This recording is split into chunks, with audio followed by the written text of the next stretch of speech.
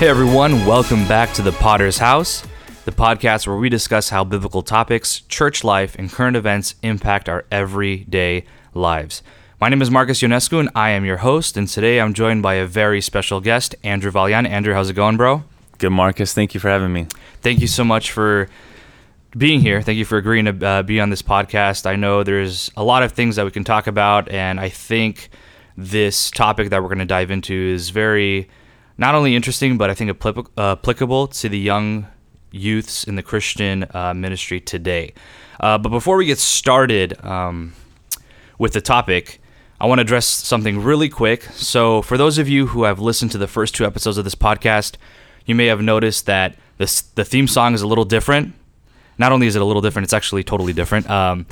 But the reason why I changed that, and I mean, I can give you the short version of the story or the long version. I'll try to give the short version, but it'll probably end up being the long version. I had an old MacBook that I used the first two episodes on, and I just quickly edited it. I put it together. I added the theme song, and then I exported it to an MP3 file, sent it to the guys. Then my MacBook crashed. Ended up having to buy a new one. Couldn't find that same theme song, so I just went with something else that to be honest, I think is a little better. So for those of you who noticed that, this is the direction I wanted to go in. I tried to find it, but I just bit the bullet, took the L on this one, and starting fresh. So that's the change that we're gonna have starting here with week 3, technically. So with that being said, we can get going forward. Before we introduce this topic, before we dive into this, Andrew, can you tell us a little bit about yourself? Sure. So my name is Andrew Valian. I serve at Emmanuel Church of God here in Anaheim, California. My passion, or the thing that draws me to the Lord most or keeps me up at night, is discipleship. It's investing in the younger generation. It's spending time with the younger generation. And it's technically just being the person that you needed when you were younger. So about that, I came back to the Lord about 4 years ago. I had a season where I walked away from God. Not that I didn't believe in God, but I was just bitter. I had some things that were unresolved. I had some questions that I couldn't answer. And I thought, well, that must be the Lord's problem then. So I stepped away from him, but through his grace, he brought me back. And not only did he bring me back, but he brought me back with passion and zeal for his church and for things that I was lacking growing up. And you mentioned it earlier, and this is going to be the topic we're going to go in today, but discipleship. Mm-hmm. That's something that you're very involved in, something that you're very passionate about, and I think that's something that we all need to be very passionate about. For those of you who don't share the same background as we do in the remaining community, maybe you don't see the issues that we do, but I think discipleship is one of those things that kind of slipped up in our community. And I mean, there's a lot of different reasons why, and we're going to address some of those. And hopefully, by the end of this episode, we're going to find some potential solutions, see what we can do to improve not only our community as a whole, but ourselves as individuals to be better mentors, to be better disciples. Yeah. And above it all, be disciples of Christ, because, we have the interactions with one another, we have the church hierarchy, we have all that, but at the end of the day, we follow Christ. Mm-hmm. And that's, our mentor, and we're his disciples. So let's kick things off. We're going to go into this first part here and talk about kind of our personal experiences with discipleship, or a lack thereof in our community. So I'm going to give you the reins, Andrew, and go ahead and just let's address some of those issues, and you can definitely relate your personal experience with that as well. Sure, yeah. So first thing I would jump into is Matthew 28. It's coming back to the commission of Christ, where he says, "Therefore, go out and make disciples of all nations, baptizing them in the name of the Father, the Son, and the Holy Spirit, and teach these new disciples to obey all the commands I have given you." And I think our problem in our generation, or in the remaining community, was that we read this passage maybe through the concept of, therefore, go out and make Christians, or play church, or put on a good church service, or put on a good worship service, or put on a great sermon.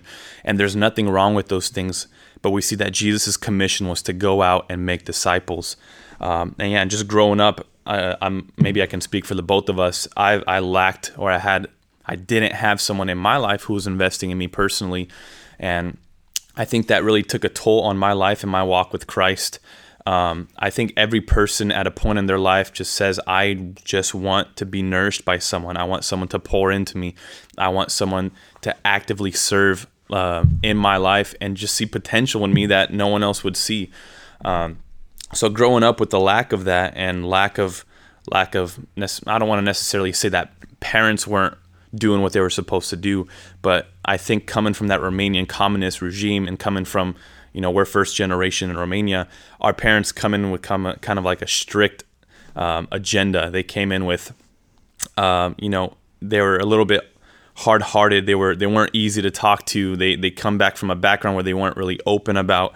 And I think that really took a turn in a lot of our lives where we saw, the fatherhoods and the aspect of a father investing into a son with openness. I think that took a toll for a lot of us. So as far as like, you see the fathers of our generation who weren't opening up to us. They weren't talking to us. If we had struggles, and just being a little blunt with you, let's take the example of the pornography issue for a moment. I don't know how your dad addressed that problem with you. My dad took me aside one day when I was 13 or 14, opened up the Bible, read me a passage on sexual morality, and called it a day. And never had that openness or never had that talk to where it was like, hey, if you have a problem with something, I want to be accessible to you. I want you to be able to open up. I want you to be able to share your experiences, and I want to do life with you. And I think because of that lack, I think it turned a lot of us the wrong direction. It closed us off. It closed off our minds. It closed off our hearts. We became more religious, more bitter. And I think that was a big turnaround for my life that caused me to walk away from the Lord, just having that lack of discipleship in my life. And I'm glad you brought that up, that pornography issue, but other issues as well. I mean, in my personal experience and a lot of people, it becomes a problem. No, it is a problem only when it becomes a problem. Yeah. And that's when it gets addressed. After you slip up, after you hang out with the wrong people, then it becomes a problem. And I think the problem is with our community is that, and I like to use this analogy a lot, they are firefighters, not park rangers, right? They put out fires, they don't prevent them. And they're so used to just reacting and not being proactive. And I mean, we're going to talk about, the roots of these issues and why that could have happened. But, we as, the first generation that was born and raised here in the United States, I mean, we are facing the backlash of this issue. And that's something that I definitely can relate to also. It's, we're questioning ourselves. We see the religious side, but we don't always feel the spiritual side. And something as simple as a language barrier could also drive us further and further apart. Mm-hmm. And I think that's something that definitely played a big part in all of this. So, going forward, can you go a little bit more in detail? Like what was something specific with this issue, with the lack of discipleship, that really kind of turned you off to Christianity? It kind of led you astray. Is there something like a specific episode or maybe a certain issue that really set the ball rolling? Sure. I think simply put, I think it was just a lack of communication.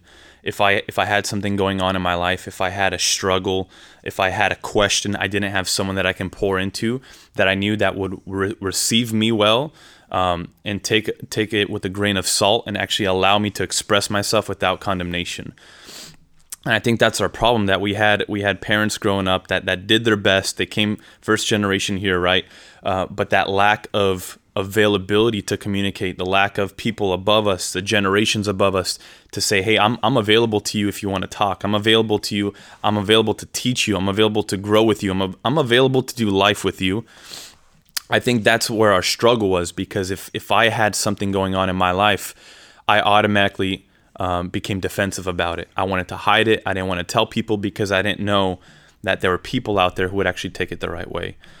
So once I started having a lot of questions and doubt about the Lord, and I started slipping up, I started drinking, I started smoking, I started doing some things that obviously from our perspective of Christianity isn't correct, and it's a turn from the Lord. When I started doing those things, instead of seeing people pour into me and say, hey, let me help you through this, I got more of a backlash, as if, hey, look what this guy is doing, and word started spreading around. And because I saw that, I said, that's not a Christian lifestyle that I want to follow. Those people are not a type of people that I want to follow. And so I walked away from the Lord. But just a couple years later, after my journey kind of just going by myself and do my own thing, the Lord pulled me back by his grace. I felt his love. I felt his touch. And I remember coming back to my church. And when I came back, and this isn't to badmouth anyone, but like every Romanian church, there's a lot of lack in our churches, right? There's a lot of lack of discipleship. There's lack of leadership. There's lack of a lot of things. And I remember asking the Lord, and I said, God, why did you bring me back in the Romanian community? Why did you bring me back to a failing community? Why couldn't you plug me into, an American community, American church, people with leadership that are growing, people that are investing in people? And I remember God saying something to me. He said, I don't want you to be a bandwagoner when things are good. I want you to be the change of what you want to see. And actually, Esther Rotari said this quote to me, and she probably won't even remember what she said, but it's stuck with me for the last 4 years. And she said, be the change that you want to see, or be the person that you needed when you were younger. And that always stuck with me. Be the person that you needed when you were younger. So I started examining my life and seeing, okay, these are the things that I was lacking growing up. I was lacking a mentor. I was lacking someone who honestly, genuinely loved me as far as investing and opening up their heart. I lacked seeing someone in my life who would pull me aside maybe weekly just to see how I'm doing, to see what's going on in my heart. So I said, you know what, by that basis, I'm going to start doing that. I'm going to start investing in people. I'm going to look for those who have no one. I'm going to keep an eye out for those that feel neglected, and I'm going to start working with them. And I'm glad you brought up the aspect of changing, being that change we want to see. Because we can look at the generation, above us, our parents, our grandparents, the leaders, the pastors of the church, and we can ridicule, we can criticize, we can complain all we want. And I mean, looking back, you can't really blame them. I just think they received poor discipleship and leadership Sure. when they were younger, and times were different. They moved from a communist country to the United States. A lot was going on, but I like that you brought up that we need to be the change that we want to see. The reason why we're here, the reason why we're here on this podcast, is because instead of looking back to the past, we want to look to the future and see how we can change it, how we can impact the young generation, how we can encourage one another. And you brought up the parental issue. And there's a lot of different things that kind of maybe separates us from our parents. And maybe in a ideal family, people can be open.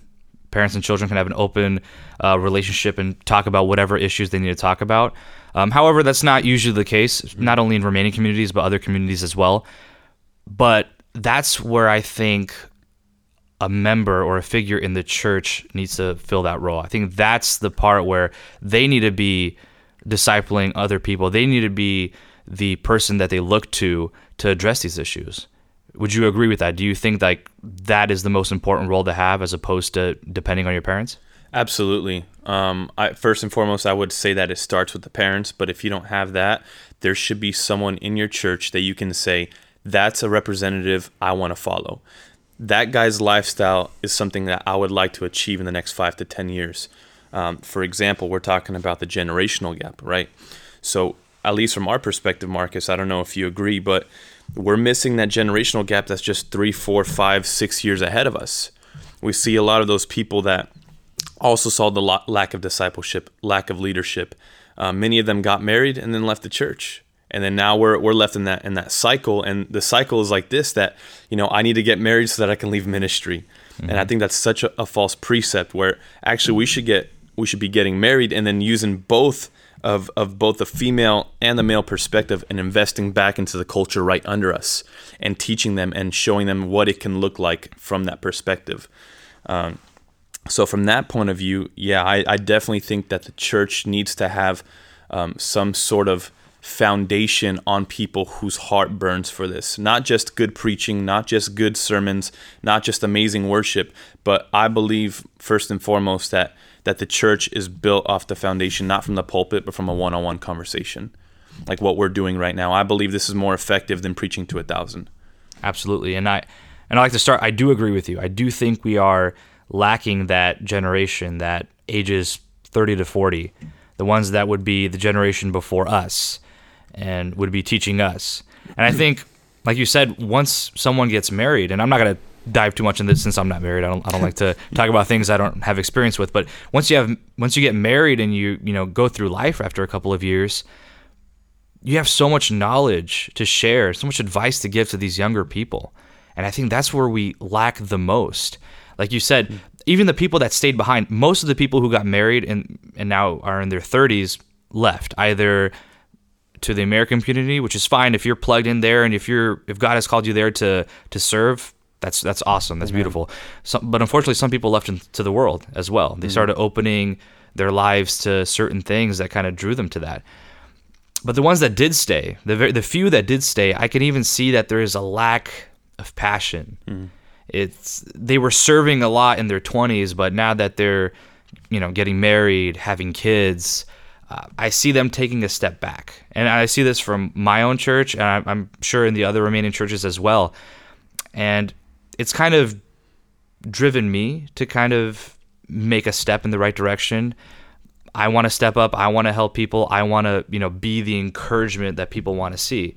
And I think it's our job as young people in this generation, in our 20s, to do that.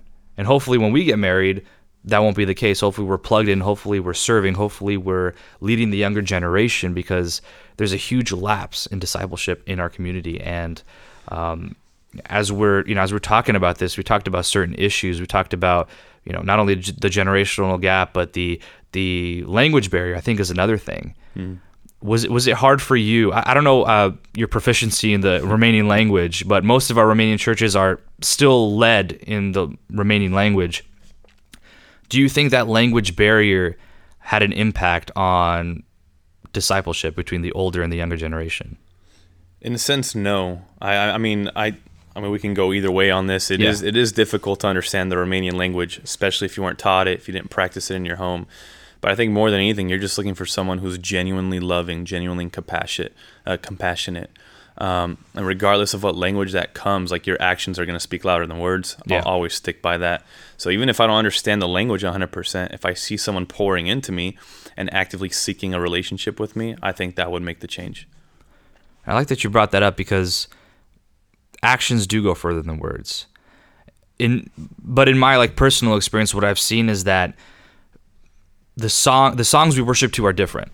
I mean, the style of worship songs that the older generation listens to and really worships to and connects with is totally different to the ones that we do. And I think the number one problem I've been seeing is that there's a checkout whenever we're not presented with the songs that we typically connect with. And I think that kind of furthers the separation between these two generations, which is not great, because the Bible even tells us, the older and the wise are meant to teach the young, and in almost every capacity. So having that lapse, I mean, imagine if Timothy didn't have Paul to kind of mentor him and teach him all these things, all that doctrine in 1st and 2nd Timothy. I mean, this is where disciples are made. It's in the church. Yeah. And I've argued this in the past, where if you're a Christian, unless you are a missionary, like our friend Mark, who's literally going to third world countries and planting and building churches with his hands, unless you're that person, you need to be planted in a church wherever you live. Yeah.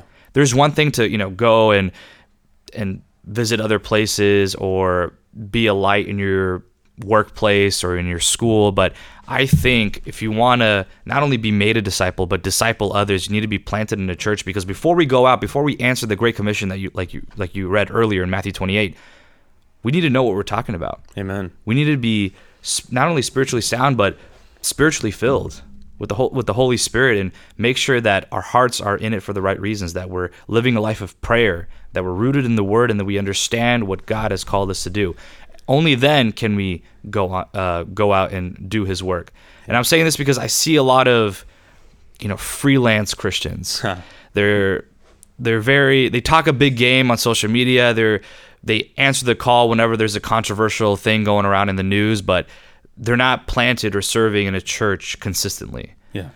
And I think that needs to be addressed. And I encourage you all, if you're falling into this, please do, because if you're not rooted in this community, if you're not participating in Christian fellowship, and this goes beyond, listening to a sermon or singing in a worship set or going to a prayer meeting. This could be as simple as just hanging out with like-minded people who love the Lord and serve Christ with all of their hearts. If you're not participating in that on a regular basis, you get influenced by the wrong crowd. The Bible tells us that bad company ruins good morals, and then just little by little you can be led astray. And I found that even in my personal life, where the less time I spent with church friends, the more I kind of strayed away from the Lord. And I think that's something that you and I could both agree on. Yeah. I love what you said about how Paul was investing into Timothy. And not only did Paul invest into Timothy and Titus and Barnabas and these guys, but you see that he actually got educated before he did that. Yeah. If you're looking through Galatians 1, it says that when he had an encounter with the Lord, he went into Arabia for 3 years, got educated, spent time with the Holy Spirit, and obviously he grew up as the Jew of Jews. If we look through Philippians 3, he's a Hebrew of Hebrews. But he came back from an educated time with the Holy Spirit, being plugged and rooted in that. And I think that's also an issue that we see in our church, that we say, well, I didn't have the discipleship, so I don't know what I'm doing. I in a sense, I'll argue that even Paul didn't really know what he was doing. And he knew the Hebrew law, he knew the Torah, he knew these things. But when it comes to the New Testament law and the New Testament experience of Jesus Christ, he had to go spend time with him. And he honestly I think in a sense, he was winging it. And he was learning as he was going. And I love that comparison even to our parents coming from, Romania or Europe or wherever your parents might be from. I look at this example in comparison that when they came here, they didn't have anyone to teach them, hey, okay, you got to get this visa, you got to go to this place, you got to run. They just said, I'm going to figure this out. It's a better life for my family in America, and I'm going to get there. And I think we're in a generation that the Lord has set up where we have the ability to set that first generational gap for true discipleship, where maybe we didn't have it in our life, we didn't have the people investing in us, but instead of saying like, hey, I didn't have that in my life, I'm just going to go for it. I'm going to spend time with these people, I'm going to figure it out as I go, and maybe I don't know what it's going to look like, but after I learn and I go through trial and error, then I'll be able to teach others how to do it better. No, I totally agree, and I think this is something that, I've had countless conversations about this issue. Not only here, but in my personal life. And I'm sure this is something that we really need to address. But going forward, and as we transition to the application part of this episode, what are certain things, what are ideas that you've had that could serve as a potential solution to the issue? And obviously there are bigger solutions, there are, baby steps that we can take, but what do you think is the first step we need to take to address this issue? First step, I think, is acknowledgement that there are people who need you. Like, I think we get into this basis that like, maybe I'm not good enough, I'm not smart enough, I don't know what I'm doing. I think if we get out of that mindset and just understand that you just being there for someone will automatically have an impact, I think that will change the trajectory of discipleship in general. And I refer back to Paul in 1 Corinthians 9, where he says, look, with the Jews, I'm the Jews. With the Gentiles, I'm the Gentiles. And then he says in verse 22, he says something very interesting. He says, I try to find common ground with everyone, doing everything I can to save some.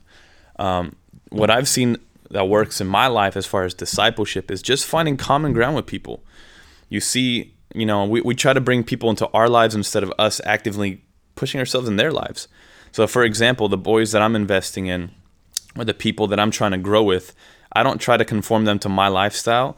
I see what they're interested in, I find common ground with that, and I go with it. So if one of the boys is interested in mountain biking, you know what? I'm gonna research. I'm gonna buy a mountain bike this week. I have no idea what I'm doing, but I'm gonna go meet him up and I'm gonna ride a bike with him. Right? If one of the girls, say a girl's mentoring another girl and she's into cooking, you know what? Maybe I don't know how to cook, but I'm gonna buy a couple books. We're gonna meet up at my house and we're gonna start cooking together. And I think the issue that we have practically with starting this is like, oh, I gotta like just start preaching to them. But it's not that. I think personally, from my experience, 90% of it is just doing life with a person. 10% is application of preaching. Yeah. Right? It's being there for the person. It's talking. It's finding common ground. It's finding time to fellowship. Finding that open ground to where they're comfortable speaking to you. So that when they do need prayer, when they do need a word, when they do need encouragement, you're ready to go. Yeah. That's kind of what I would say on that. And it's a lot easier for people, especially younger people, to respond to a friend as opposed to respond to an authority figure. I think we see that, I mean, even in schools, people gravitate towards their friends, and then they kind of, not despise, but they don't really connect with the teachers that much. Mm-hmm. So I think kind of going to their level is definitely the right first step. I think that's something that even I would definitely appreciate, especially if I were younger. If I were younger and I were interested in certain things, seeing someone who was older, maybe not like as old as my parents, but that 30-something-year-old thing that I look up to, and I typically would look up to this person, I would really like appreciate if they were to get interested in the things I'm interested in. Yeah. So right now I serve in this church. I am the youth choir director, and when I first joined youth choir back in 2011, I loved it. I was so excited that I can sing with these older people and connect with them and sing the same songs and talk about our lives and our weeks. It was something that made me look forward to every single Friday practice, and I was super stoked. I was always looking forward to it, and I loved it.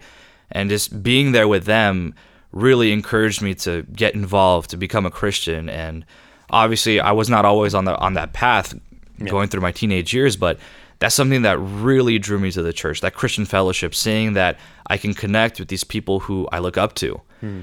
And as time went on, as those people started filtering out, and you kind of assume that position, it's not as easy. And I think that's why we have an issue today, because it's easy to see someone pouring into you and really attaching to that, but when you're on the other side and you're trying to pour into someone else, it's not always as easy, and you have to be disciplined yourself to disciple someone. I think the word is derived from the same word, and it takes some time. It takes a lot of effort. Do you have like a specific instance in your life where you found it difficult to put yourself in those shoes and really pour into someone? Is there a specific time in your life you can remember? Yeah, I mean, I think I still struggle with that today. I don't think you'll ever get to a point where you kind of grow out of that. I think discipleship is always going to be a little frightening. It's going to be a little scary, especially when you see the Lord opening up doors for something new. And I like that you mentioned, youth choir and how you stepped into that role. For example, I enjoyed playing drums at my church. And now one of the younger boys that started coming to youth, he's 13 now, so he can finally start joining. And he was asking me, he's saying, hey, I want to learn how to play drums. Can you teach me? I've never taught an instrument in my life. I have no idea what I'm doing. But next week we're starting drum lessons. And I just took it as a sign from the Lord saying, like, look, I gave you common ground with someone. I gave you the open door and opportunity to do it. Go do it. And I think sometimes we need to take that leap of faith. And I don't think you'll ever be, in a sense, like, okay, I'm down. I got this. I know what I'm doing. I think you're always learning as you're going. But that's the step of faith that the Lord wants you to take, because without faith, it's impossible to please the Lord. Hebrews chapter 11, right? So even with that coming up next week, I'm a little terrified. I have no idea how it's going to go. I don't even know if I can hold a 5-minute conversation with the guy or with the kid. But I know that God ordained that and opened up that door. I'm going to step into it and trust that he has my back. Yeah, and I like that. I like that, especially when the younger people come up to us. I always felt really honored when that would happen, when they would ask certain questions. Even when I was preparing for this podcast, the rumors were going. I was telling different people about it, and there were a lot of like younger guys who were asking about it, like, oh, what are you going to do this? What are you going to do that? And, I answer their questions, but I'm like, wow, God, this is awesome that I get to influence people and I get to share your word. I get to be an example and a role model for a lot of these people. Yeah. And not only has that benefited our relationship with the people that we disciple, but it's made me more accountable, especially as mentors. And whenever I slip up, whenever I start straying away, whenever I have a dry spell with my relationship with the Lord, I think, I'm like, man, I can't do this. I'm teaching this guy drums. Mm-hmm. Or I'm making this podcast, or I'm leading this ministry, or I'm singing in worship, or I'm preaching. It's good to have that net of responsibility and accountability as Christians growing up. And not only does this relationship, this discipleship benefit the disciple, but I think we get that extra guard of accountability. I think that's really, I've seen that a lot in my life. And is that something you've seen in your life as far as like leading? Because I know you lead worship, you preach sometimes. You're one of the main youth leaders over there at Emmanuel Church. Is that something that you've seen, that these different avenues that you've taken for the Lord, did that add extra accountability to your life? Yeah, absolutely. It puts a higher accountability on what you're actually teaching. Yeah. Right? You look back at James 3, it says, many of you shouldn't even be leaders because you're going to be held accountable for that.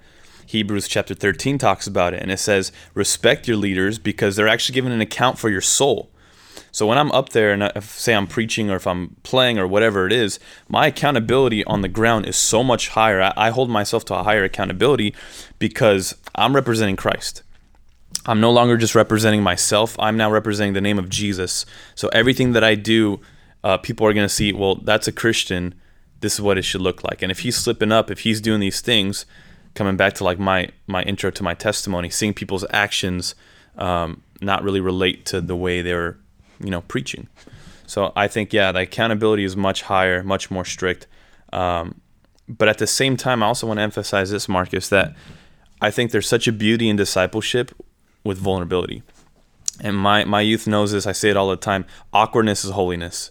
Like, you have to get to a point in your life where you're ready to expose yourself. And even if you mess up, even if you slip up, to not try to hide it, to not try to cover yourself, but the people you're discipling and the people you're loving on, let them see that you're a human being. So a lot of my boys, like when they're opening up about their struggles sexually, they're opening up about like, I lied to my parents. I did this one day. I slipped up here. I'll be like, hey, I slipped up this week too. And I'll be open. I'll share my burdens with them so they can see like, wow, he's not on a pedestal. He might be preaching, he might be playing, he might be doing these things, but he's still a human being and he has emotions, he has failures, he sins just like everyone else. And I think that opens up such an amazing platform to where they can open up to you more clearly. And they say, well, if Marcus is struggling and he's not perfect and he's showing me that, then that means I can open up to him too because I know he's not going to judge me for that same sin, if that makes sense. Yeah, that's something that really... And this is kind of going back to the first point we made. That's something that we really did not see growing up. And I think the biggest reason, and this is one of the number one sins in the world that really draws people away from Christ, and I think it's pride. Yeah. People are very afraid to be vulnerable. They're very stuck on their image, which is wrong because we don't have our own image. Our image is supposed to be Christ. Yeah. Christ is supposed to be reflecting from us. When people look at us, they see the values that Christ has taught us. And I think that's a big epidemic, if I can use that word, in these sensitive times. But that's something that we didn't see, and we find it almost unnatural, I think. Yeah. Like, because if I were to try to do something like that, and I've had to some extent, maybe not to the same extent you have, but that's something that would make me very uncomfortable to be vulnerable because that's not the connection I had with other people that I looked up to, that other people that were my leaders growing up. And there are, a multitude of reasons why, and I wouldn't blame them just because of either the generational gap or the differences in culture. But doing that, being that role model for that person and filling that void is something that wouldn't be natural to a lot of us. So we really, really have to put in the effort, put in the work to do something like that going forward. But as we kind of continue on this topic, I know we addressed some early step issues on how we can benefit from this, how we can be better role models, how we can be more involved in discipleship, not only in our communities, but every single person that we touch and every single person that we see and are involved with. But what is our goal? What is the scope of discipleship? What is the whole point of it? Because we read in Matthew 28 that God tells us to go to the ends of the earth and preach the gospel, disciple, baptize. What do we want to see as Christians happen to the world? Not only in our circle, in our community, but to everyone who is supposed to hear the gospel and believe. What is our goal? What is our outlook? Sure. Our goal is to prepare those that we can pass the baton on to them so that they can preach the gospel and do what we're doing now. And I come back to this. I tell my youth this all the time. I'm not called to be the next Billy Graham, but I sure want to help build the next Billy Graham. And I think what's so important about discipleship And what ties in with the church is that discipleship, in a sense or in essence, is being a father. It's being a mother. And when you're starting to pour into these people, you actually want to see them excel more than you ever could. You want to see them preach better. You want to see them sing better. You want to see them, pray better. You want to see them do so much more. And I think it's that parental mentality that I want to see someone else succeed over me. So I think this is the essence and the importance of discipleship, is that we're setting the standard and setting the tone for the next generation. That, Paul got to a point where he said, I can entrust Timothy. I can entrust Titus, Barnabas. I've taught you guys well. Carry this on. And I think we got to get to the point now where I'm in my late 20s. I don't know where you're at, Marcus, but I want to be able to look back and say that I invested in people to carry on the baton and to carry on the torch and to be able to preach and teach better than I can ever do. So I think that's why it's so important and so crucial to have discipleship in the church, is to see the impact in the next generation coming forth. And you're right. If you have the mentality that you want to be the next Billy Graham or the next this person, the next that person, I think you're missing the point. Because you have to be humble. You have to have this eternal mindset, as we would say. Who would have known? If you go back 2,000 years ago and you ask the original disciples, and you tell them, this is what's going on in the world in 2020. They followed Christ. Christ told them that he will work through them. They will be the foundations of the church going forward. But to see that there are millions of people who are Christians or are following Christ, that'd be such a great feat to them. That'd be something that they wouldn't even imagine. And it starts with a few humble men and women to be that example. And I like that you mentioned Billy Graham, because there was this, shortly after he passed, they started talking a little bit more about him. And they did this whole chain reaction where they started from this preacher in the 1920s. Some random unknown preacher had this sermon at this church, and then a person from that church had this conversation with one person, and then there was a few more chain reactions, and this person attended this evangelism, and then the person who was at that evangelism was Billy Graham, who changed his life.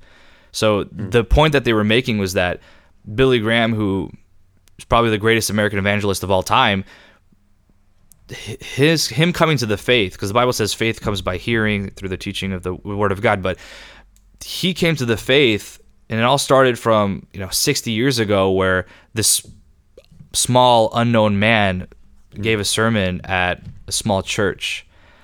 And I think that's the mentality we need to have. And you just brought that up, that our work here is for the Lord, and it's not to bring our name glory. It's to bring His name glory. Amen. And we are that small man in that church.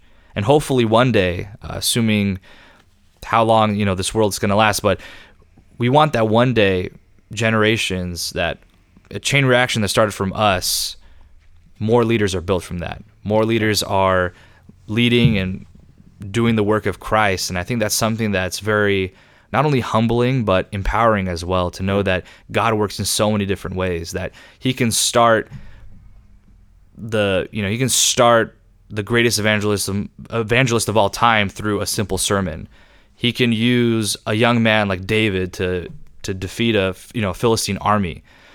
So knowing that our great God can work in us in a multitude of different ways is really encouraging, and that just strengthens my faith and all of our faiths. Yeah. Because we see Him as a great God who is the ultimate mentor, because we talked earlier about coming down to our level.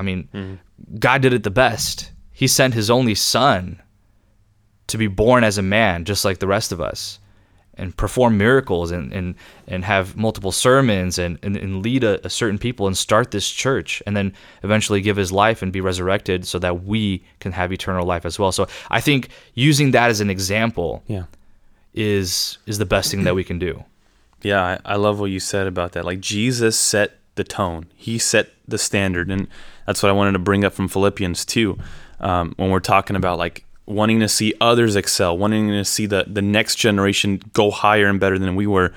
Paul mentions in Philippians 2:3, he says, "Don't be selfish. Don't try to impress others.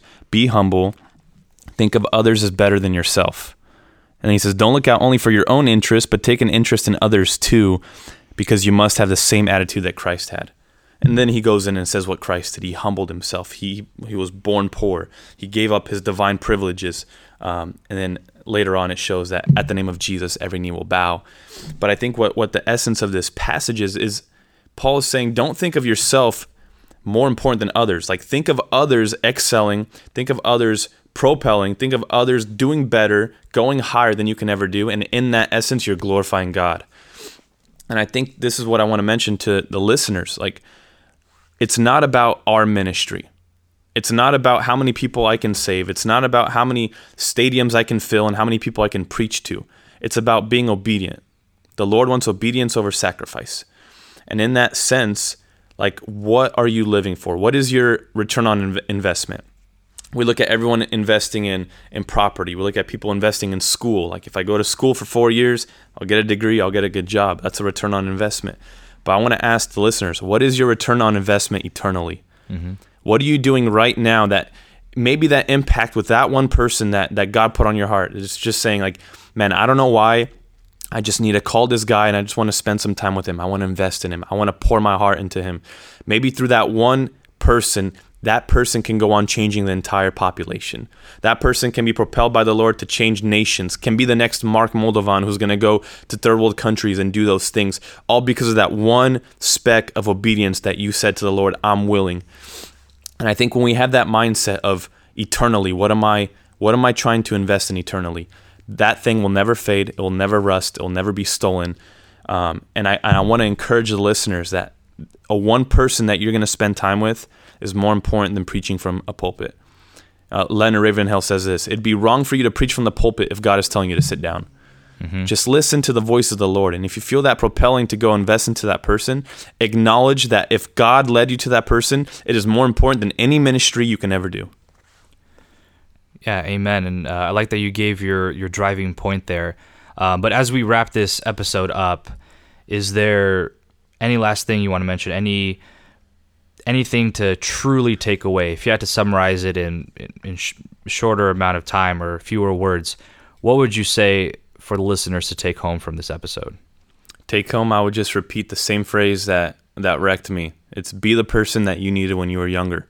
Look around your church. Look for those who are lost. Coming back to Luke chapter 15, he says, I'll leave the 99 and I'm going to go find the one. Look for the one person that the Lord is highlighting to you. Invest in that person. Pour out your heart. Pour out your spirit on them and trust that God will do the work. In 1 Corinthians chapter 3, Paul mentions we plant the seeds. We can water the seeds, but Christ brings the increase. You're not called to save anyone. You're called to disciple. Amen. And I'm glad that you said that Esther told you that quote. Yeah. And isn't it great that you hear a quote from a friend or she tells you something, it impacts your life.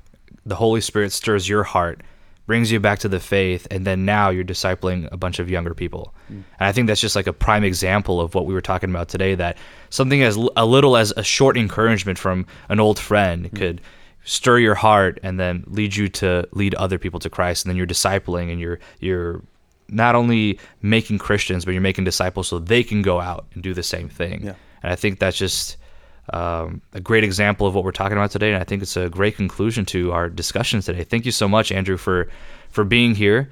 And before we wrap things up, typically for all my guests, I give them a chance to kind of give their plug. Is there anywhere that the listeners can find you on social media if they want to reach out or double tap one of your pictures or anything? No, I have no social media. Just go out, invest in people, and be the change you want to be. Amen to that. Amen to that. Hear that, guys? Delete all your social media and focus on the people and personal interactions. Well, thank you again, Andrew, for being here. It was a blessed time. I thought not only can the listeners learn from this, but I think I truly learned from this experience as well. And it's something that's really encouraged me to be the better person that I can be the person that I needed at that time. And God willing, we will be. So for you listeners out there, thank you again for tuning in. You can follow us on our Instagram page at The Potter's House. If you have any questions, comments, concerns, you can reach us at our email, thepottershouse@gmail.com. Please like and subscribe. We are on iTunes, we are on Spotify, we are on Google Play and Stitcher, and I believe SoundCloud. So those are the 5 platforms we're on. You have no excuse not to find it. If you have an iPhone, iTunes is free. So thank you again for tuning in, and we will see you next time.